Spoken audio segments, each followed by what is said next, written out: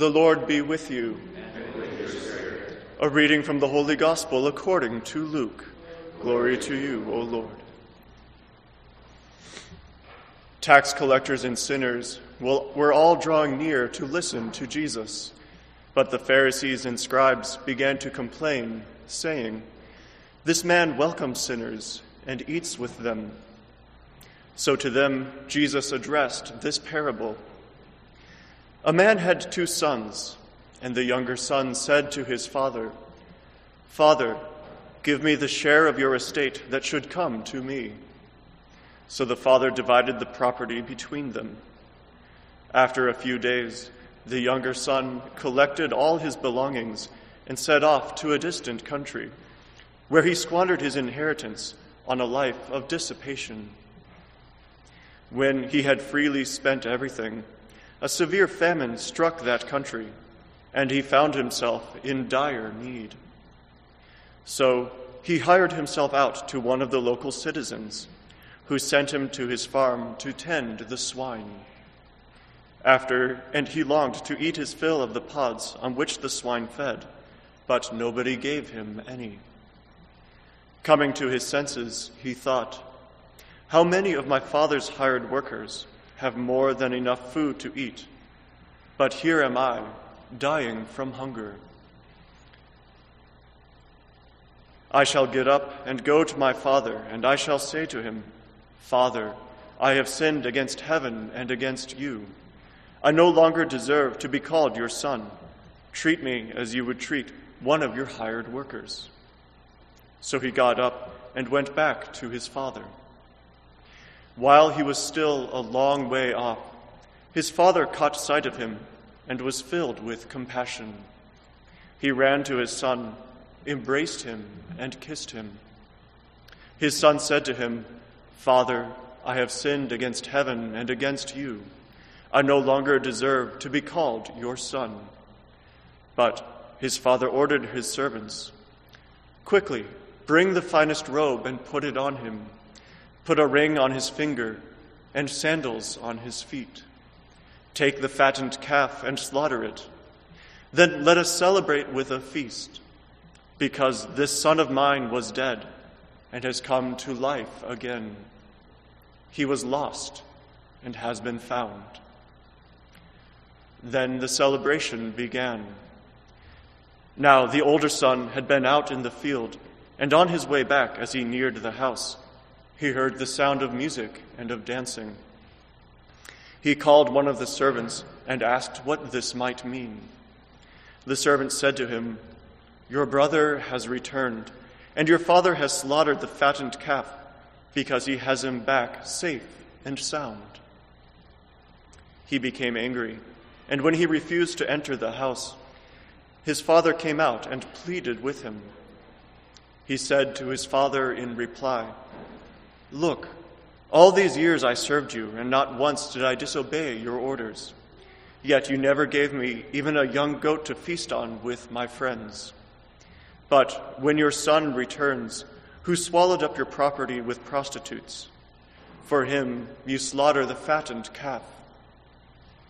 He said to him, 'My son, you are here with me always. Everything I have is yours. But now we must celebrate and rejoice, because your brother was dead and has come to life again. He was lost and has been found.'" The Gospel of the Lord. Praise to you, Lord Jesus Christ.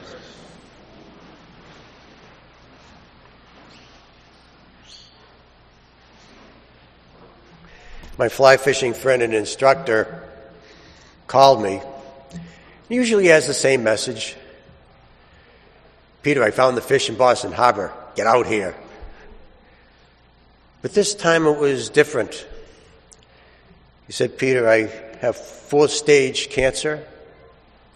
I just made out my will, and you're in it."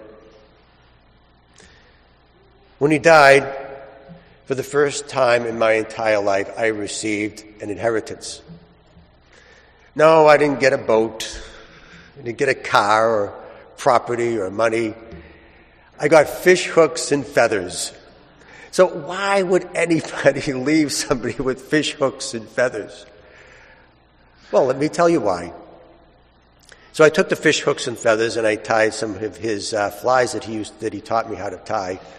And I went to Boston Harbor and I was there catching some fish, and there all of a sudden a fisherman saw me, typical, and he sees me catching the fish, and he comes right over and starts casting right where I am, and he's not catching anything. And so I went over to him and I opened up my fly box and I gave him some of my flies and says, try some of these. These really work. And they did. He caught a bunch of fish and he was ecstatic.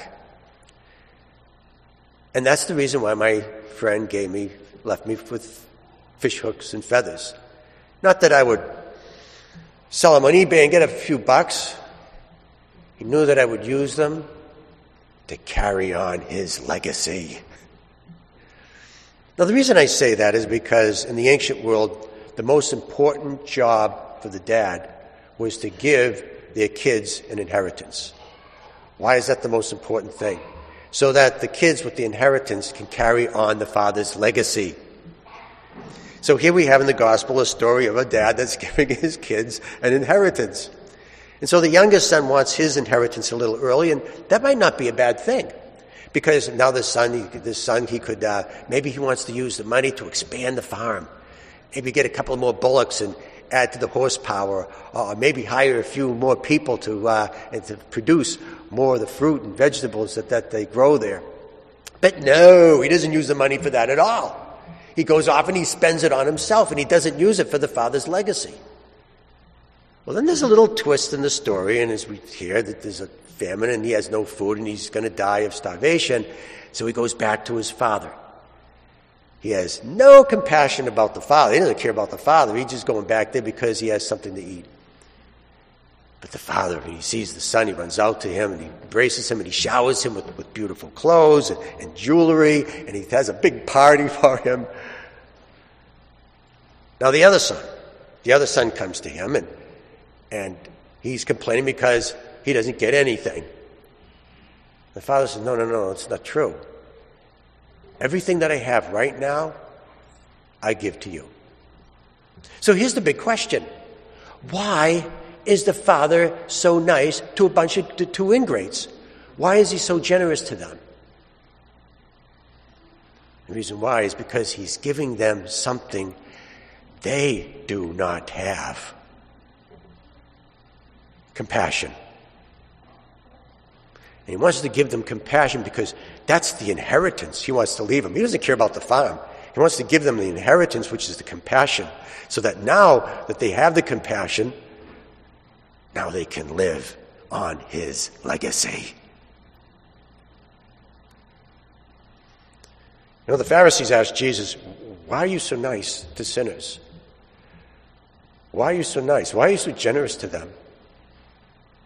And this parable tells us why. Because God is giving us sinners something we don't have. He's giving us this thing that we don't have, this generosity, this kindness, so that now we have everything that we need to carry on God's wonderful legacy.